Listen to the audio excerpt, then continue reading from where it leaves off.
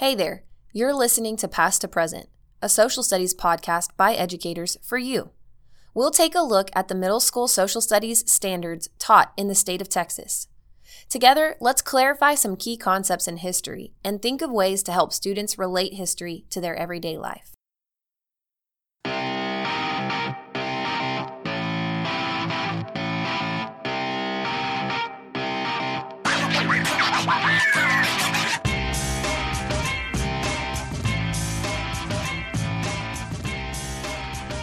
So, welcome back from break. Yes, welcome back. How was your break? It was great. It was great. Nice and relaxing. And you had good news, right?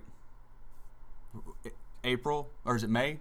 May 5th? Oh, May 5th. Yes, I did have good news. I was looking at you like, I don't understand. I know, right? I'm going to see Hamilton. My husband bought us tickets to go see them in Dallas, and I'm really excited. I've not heard a single song. Stop. No. How can you even do an episode on political parties and Hamilton versus Jefferson and never have heard the soundtrack to the musical? You should be ashamed. I'm not, though. You got to listen to it. It's so great. I will say I've heard the rap battle. Okay. Which I thought was actually the cabinet really, battle. Cabinet Which one? battle. Number the cabinet one or battle. number two? Both. You're asking. Okay. There was a cabinet battle. Okay. And which I thought was really good. It is. Good for the classroom, possibly. The language is a little. The language is rough on a couple of those. Are there clean versions out there? Yes, but it only cleans up the S word. It doesn't clean up like the D word and the H word and those words. I'm censoring this right now. I know, right? I feel like we're teaching kindergartners here. Well, it only takes out this word. No, it only takes out a few of the words. So, I would have to have I might scour YouTube to see if they have really Clean versions. Clean versions. But we use the lyrics in class. Nice. Yeah, Nikisha Smith. Shout out to Nikisha. She gave me a lesson where there's actually an online digital format of the cabinet battles, and it has Lin-Manuel Miranda's actual annotations on there. The real Lin-Manuel? The real. You're so mean. You're so mean. So we're going to have the kids annotate the cabinet battles and compare it to Lin-Manuel's annotations. Should be cool. Fantastic. Yeah. So obviously today we're talking Hamilton and Jefferson. Hamilton versus Jefferson. Which has kind of been Stevens versus La Follette, right? Absolutely. Right. So if you don't know, Lindsay and I became friends with me making fun of her. And then it morphed into this fight over Hamilton and Jefferson, which I think we kind of play up, but it's really not that big a deal. It's really not as much about Hamilton versus Jefferson as it is just about Jefferson. I feel like, because I am a huge Jeffersonian, I love Jefferson, but I also love Hamilton. And for some reason you have it in your mind that because I love Jefferson, I have to hate Hamilton. It's not true.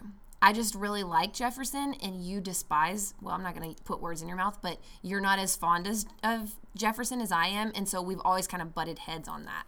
So I think Jefferson is vastly overrated. I think he's underrated.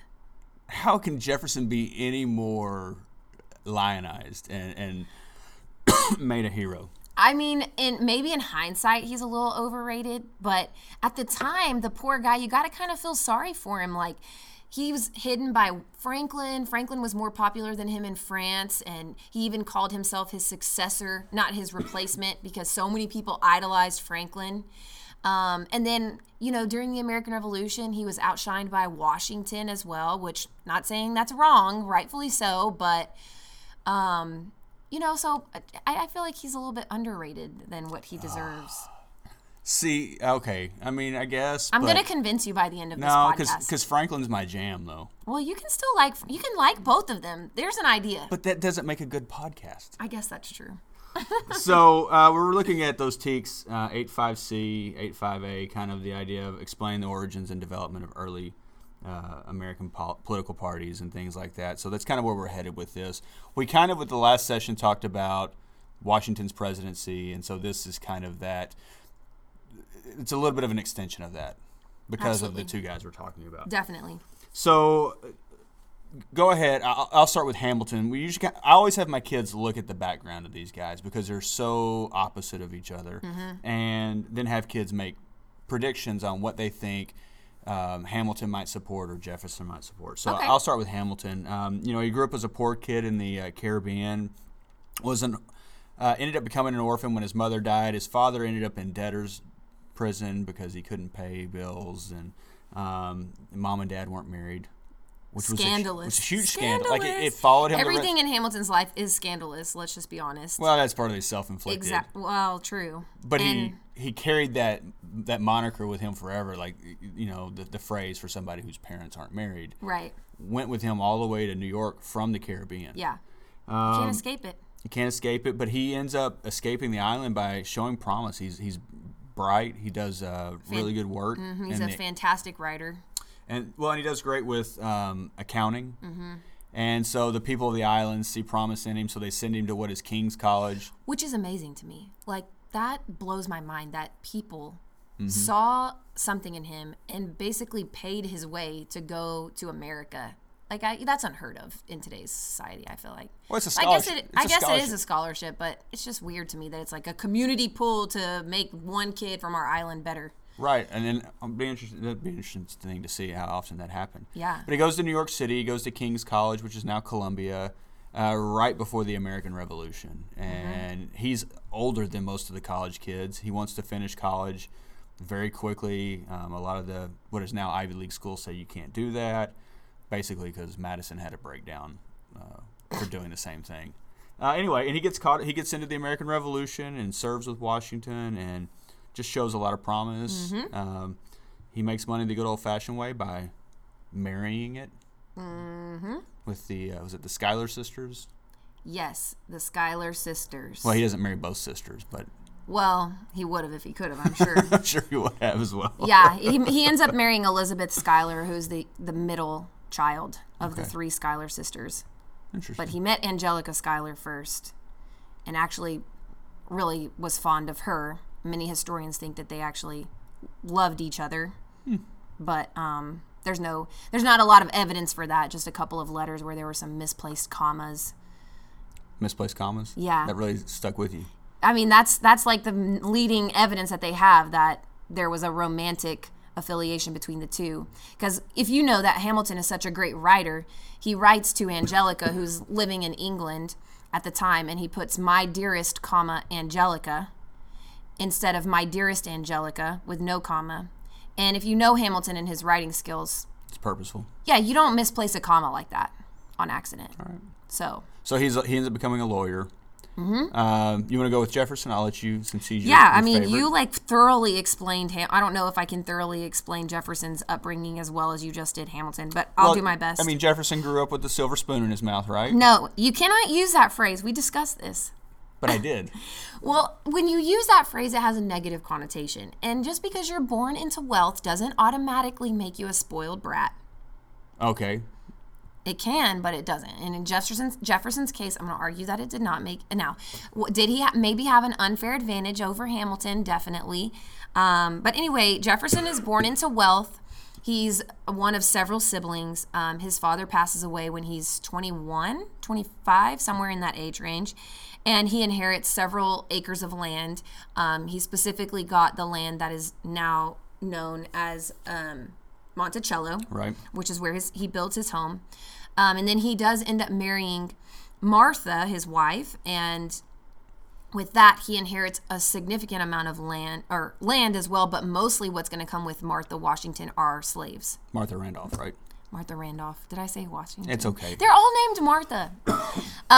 Martha Jefferson is what her married name is. And so he ends up gaining several slaves with her, most notably the Hemmings slaves come with Martha. You know the story about the Hemmings, right? What story? That Sally Hemings may have been Martha's half-sister. Yeah, she was. Yeah. She was her half-sister. Well, that's what we believe. Well, Monticello says the same thing, I believe. Like they fully embrace the whole... There's no hiding the whole Sally Hemings thing. Yeah. We're not going to really get into that on this podcast. You can definitely Google that. But, so that's Jefferson. He's a lawyer. He goes to... William and Mary. The College of William and Mary. Yes. Have you been there? I have. It's awesome. It is beautiful. It's the third oldest university. Is it? In the United States. Yeah. Jefferson is a guy that's like super interesting to me. I think what made me become so attached to Jefferson, in hindsight now is his passion for education and just how like he just was a learner. Like everything fascinated him, and there was nothing that he that couldn't stop him from whatever he wanted when he like focused in on something like architecture. And he brings a whole bunch of architecture ideas back into to America from his travels, and just everything that he becomes like interested in, he just fully embraces himself in it, and I just love that about him. Right, with the creation of UVA, which if you ever get a chance to see the campus of UVA and the old portion with the rotundas, is pretty incredible. Yeah.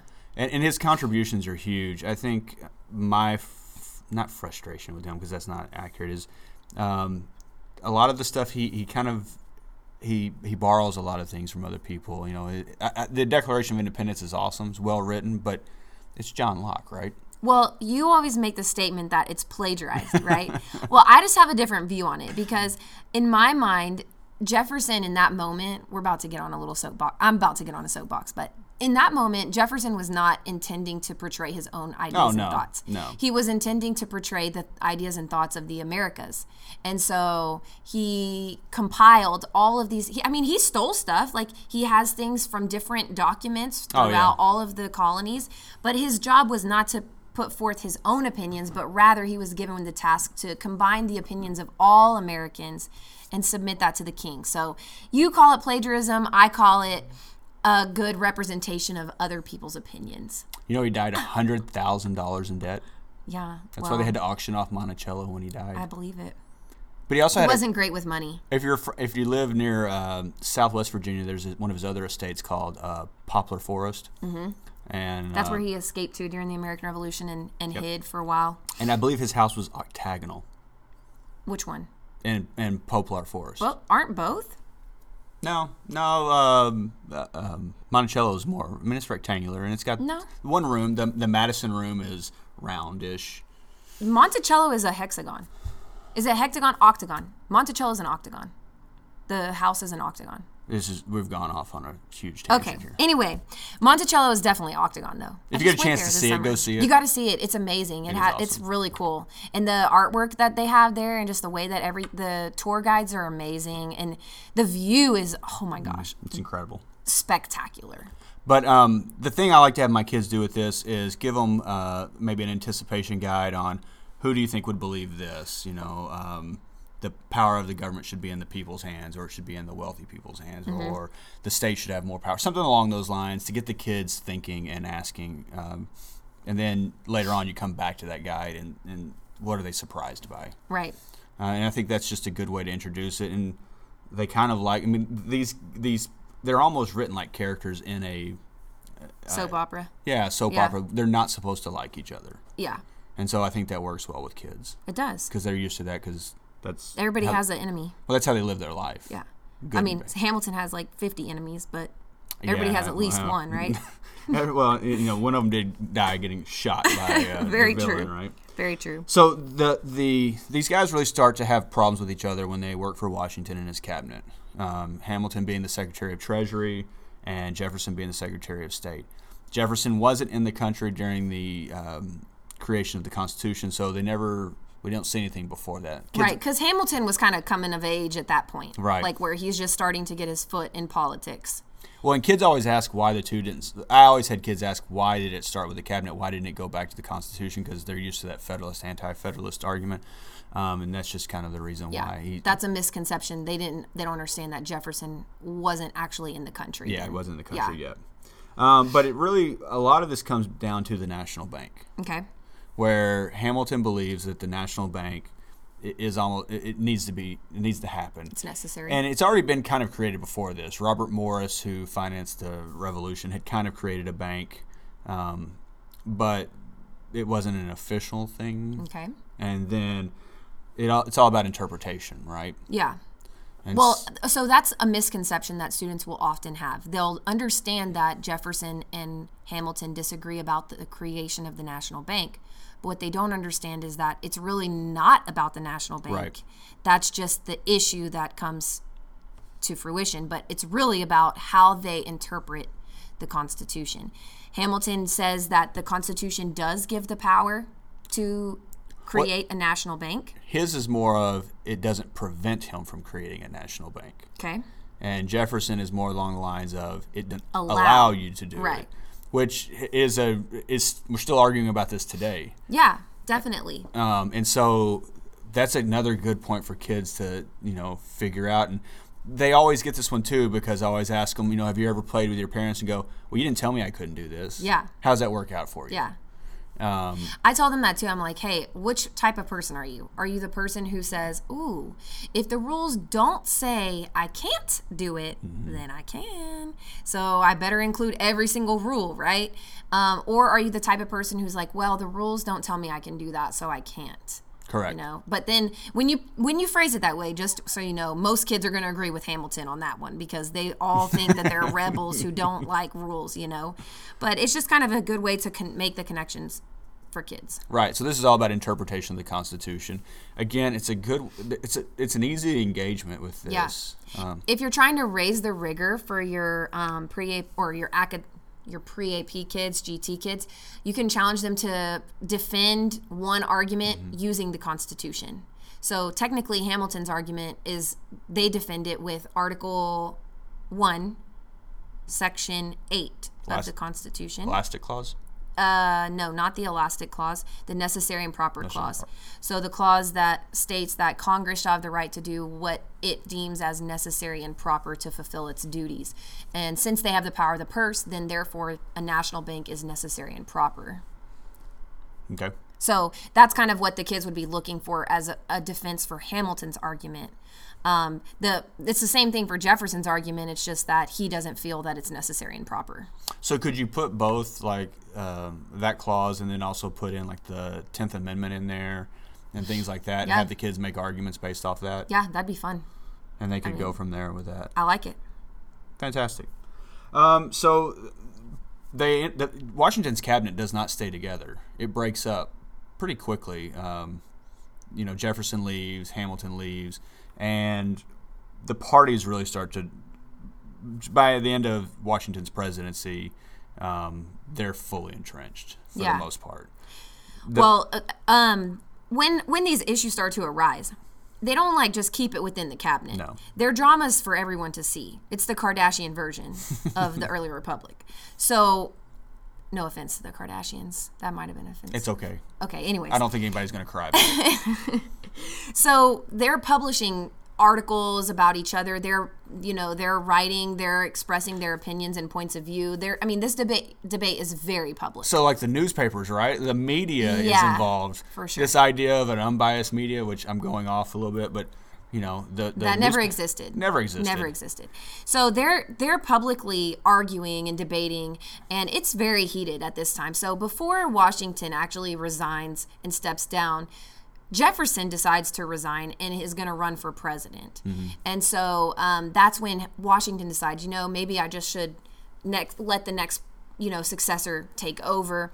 And so Jefferson's really the one who leaves with the intention of running for president. Because Hamilton can't. Well, Hamilton can, because there's a part of the Constitution that states that if you were a citizen of the United States at the time of the signing of the Constitution. Oh. Hamilton doesn't run for president because when Jefferson resigns, he starts investigating Hamilton because Hamilton's ticked him off. And there's one political enemy you don't want to make in this world. It's Jefferson, because he's excellent at dirt digging. And who does he use for that dirt digging? I don't even know. Aaron, I think he uses Burr. I don't know, but I believe it. I know he and Burr are friends. Yeah. But anyway, so he finds dirt on Hamilton, and he basically finds all his transactions, looks into Hamilton's financial history, and finds out that Hamilton has been, in his mind, embezzling money.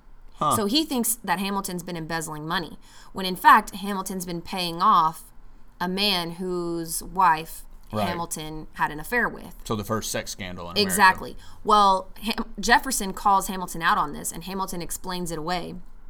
And he's like, does this satisfy you? Are you good with this? Are we good to move on? If you know that I'm not actually stealing money from the country, can we just move on?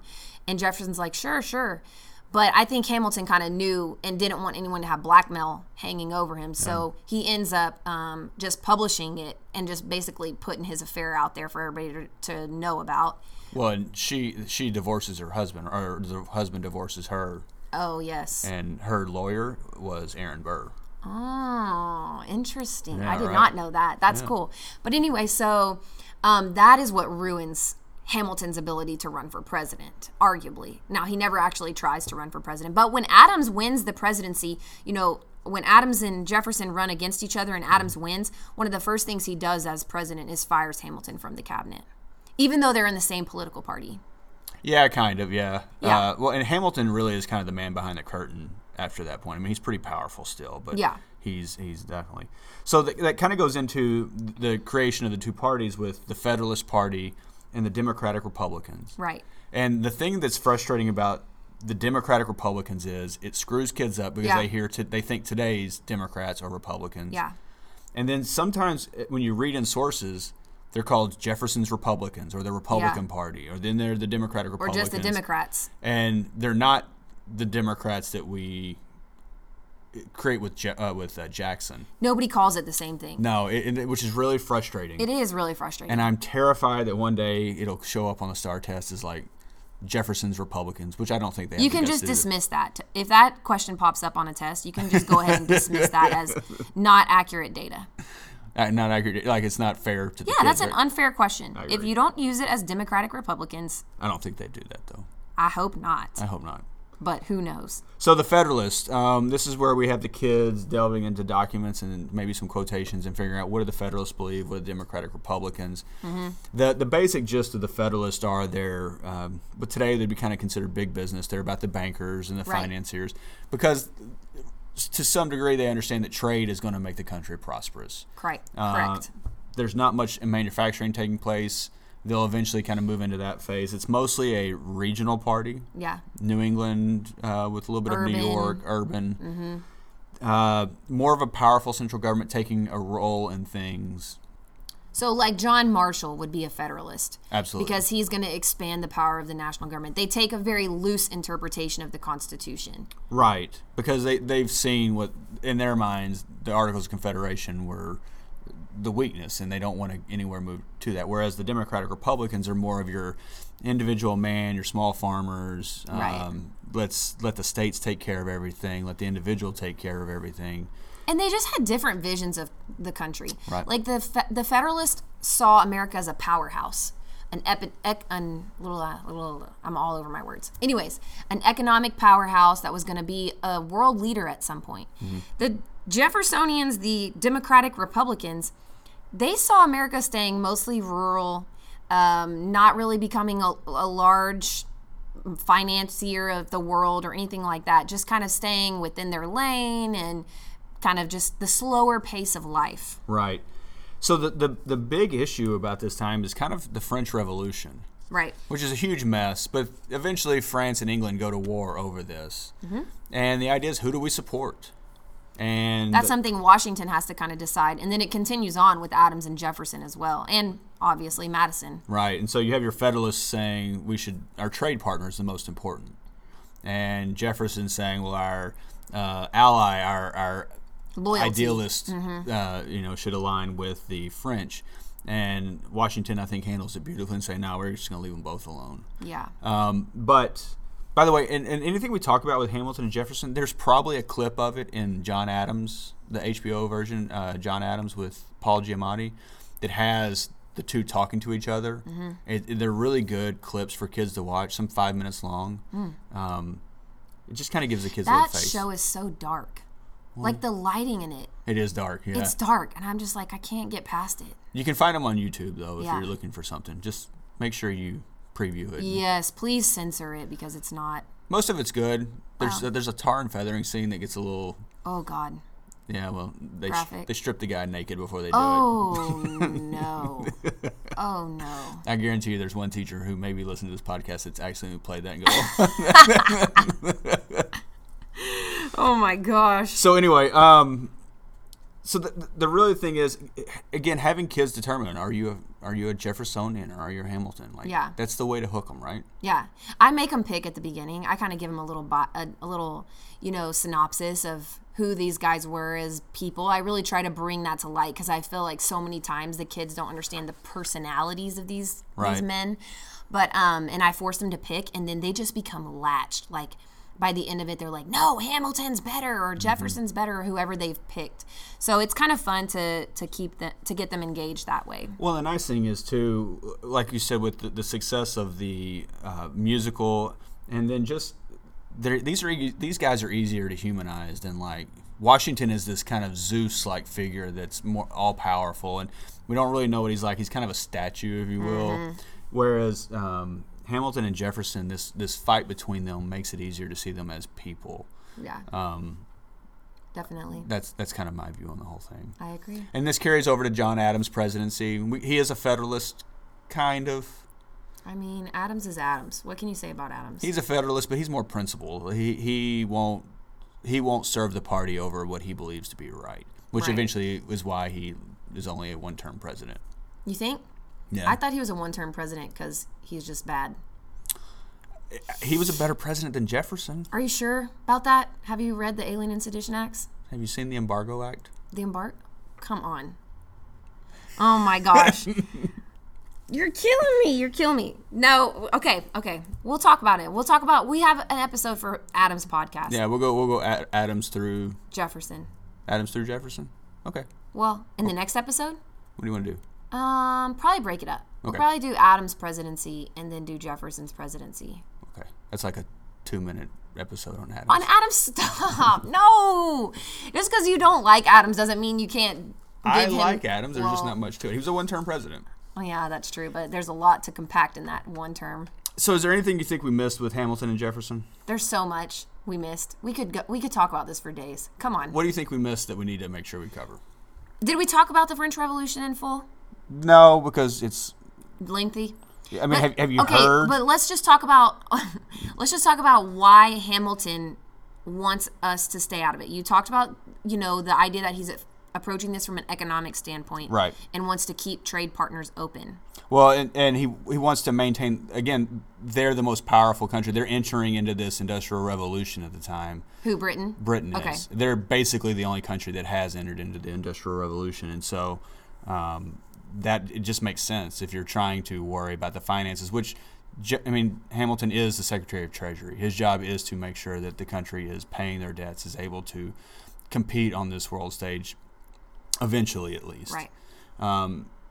Jefferson, like all things, he's in his own head a lot of times. I mean, he's brilliant. Yeah. But in an academic sense, he's not always the most pragmatic person. And Jefferson is an emotional man as well. Like, he stayed in France for several years right before the French Revolution. He's very good friends with Marquis de Lafayette and his wife.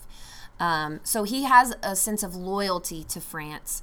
And so he's making his decisions more with his emotions, I feel, rather than looking at it from a financial standpoint. Well, and like I said, he's very, the idea that the tree of liberty shall be fertilized with the blood of tyrants every so often.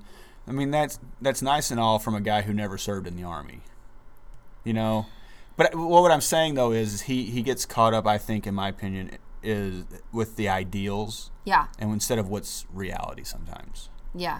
No, I get what you're saying on that. And so that's a struggle of his. Like the Embargo Act, in theory, it sounds like a good idea, but it's a terrible piece of legislation. It propelled us into the Industrial Revolution. It's one of the reasons why we started to industrialize. Oh, absolutely. But we know that the Jeffersonian Democratic Republicans didn't want an industrial country.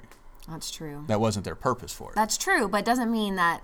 Well, unintended consequences sometimes... can be a positive thing. So he was working for Hamilton. Well, and then also, like, his strict construction view, he threw that out the window as soon as we got the Louisiana Territory.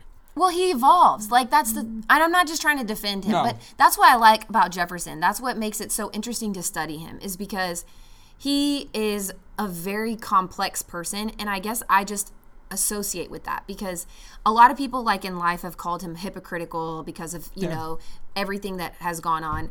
But then there's things in my life that I see myself doing that's hypocritical. Like, there's things that I feel like maybe that are going on in our political world that are wrong, that I should be taking an active role in, but I just sit back and I'm like, it will get taken care of. And ideally, I believe this, but I don't actually do anything about it. And so I, in my own mind, kind of associate with Jefferson in that sense, and in the ways of like, you know, he knew he should have done something. He just never did. And not that that's right, not that it's okay, but it's just something that I think is very human, and it's interesting to learn about to me. Well, and I think you're probably right about that evolving thing, because even I contradicted myself when I said, you know, he ignored the strict construction to buy Louisiana. Well, it was a pragmatic, like buying Louisiana is a no-brainer. Yeah. But the Constitution doesn't say anything. So he was pragmatic in that sense. Right.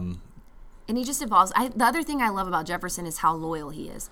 Like, that's part of why he, I think, wanted us to help in the French Revolution, is like we'd promised, we have to be loyal. When you make promises, it means something, you know? Like, his relationship with his wife was devout. Like, after she passed away, he went through years of hardcore depression. He almost gave up political service to be with his wife when she was having all these crazy difficulties with her pregnancies and stuff. And so, like, loyalty to him is just something that really drives a lot of what he does, I think. And that's another reason why I really like Jefferson. I think he's the hard one. And I've read some books on him, and the best one is American Sphinx. And I'm forgetting who wrote that. I think it's Joseph Ellis. And he talks about how Jefferson is so hard to pinpoint down that people just make him who they want him to be. Yeah. Which I think is probably pretty accurate. Well, I think that's because there's something about him that everyone can relate to. Well, you know, he owns slaves, but he says all men are created equal. And then even puts the slave grievance in the original declaration that was not accepted.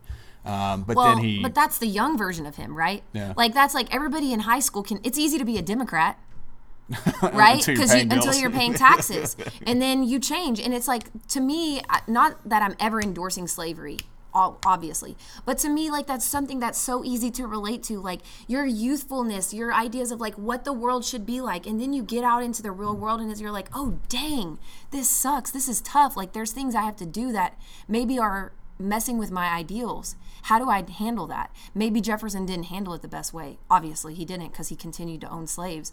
But it's just something that is so human that we can relate to, you know? Yeah, I think there's something to that. Whereas, like, when you're studying Washington, still, though, Washington still continued to own slaves, and Washington still continued to do all of that, you know? So, I don't know. It's just interesting to me to dive into it, because there's just more and more. The more I find out about him, the more I'm like, dang, you weren't always a great person, but it's just so interesting. So I think, if anything, we've talked about is having the kids kind of struggle with these people. Yeah. I mean, they're almost like characters in a novel. Yeah, and you're not going to get this in depth. No. But the hope is that you'll spark kids to relate to these guys and to understand, you know, what they've given up for our country and what they did for our country, and to also understand that sometimes the person who's helping you or whatever is not always 100% perfect. Right. And you kind of have to look at it that way. Well, and I think as we get further into this, you recognize that sometimes when you're making political decisions to do good, sometimes you have to make compromises on what you believe in. Yeah. And nobody is comfortable with that. I don't think anybody likes that. But I think for us to move forward at times, and I think every government, every person who's ever been in a leadership position has had to compromise at some point. Yeah. And I think letting kids see that, because I do think right now in the current system, it's compromise is not allowed. No. Because if you compromise, if you don't support this group of people, or you don't support this ideal with taxes or anything like that, then you're wrong, instead of sometimes we have to do this to get that. And the other thing too for kids to look back and say is, when should you be doing something? Like, because Jefferson should have done something about slavery. There's no getting around that. Like, he should have done something. He should have taken action, and he didn't. But what in our lives should we be taking action on? And we're not. No. And we're not. Any primary sources you think people need to read on this? No. I can't think of any. We don't use a lot of primary. We use a History Alive activity where the kids pick a person and then they research their person and then they debate. So, well, we talked about the 10th Amendment. We talked about the necessary and proper. Yeah. Also, the idea that I like to have kids also go, which party is more supportive of federalism? Which party is more supportive of republicanism, taking it back to the principles. those 7 principles. I like it. To tie those things back in. So you're reviewing as well as applying that information. I like it. And honestly, you don't really care on some of the answers. You want them to be able to just support what they think. Yeah. All right, so it sounds like our next episode is Adams and Jefferson. Adams and Jefferson in one? I think we can do Adams and Jefferson. All right, we'll in see. one. I'm going to convince you. All right. Anything else going on? That's it. That's it. Thanks for listening, guys. And if you have a minute, if you don't mind giving us a review on iTunes or whatever podcasting service you use to listen, we would really appreciate that. Absolutely. Thank y'all. Thanks. Bye.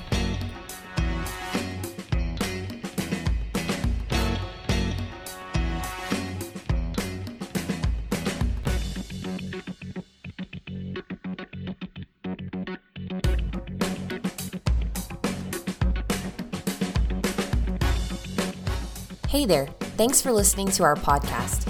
Join in the discussion on Twitter using the hashtag #PastToPresentPod or tweet us at @PastToPresentPod. That's past, the number 2, present, POD. If you have a minute, please consider helping other educators find our show by sharing our podcast on Twitter or giving us a review on iTunes or Podbean. Special thanks to all those who helped develop the content for today's episode. Audio mixing for this episode done by Lindsay Stevens, and music credit to bensound.com. All thoughts and ideas expressed in today's episode are that of the hosts and do not necessarily reflect the beliefs of KDISD.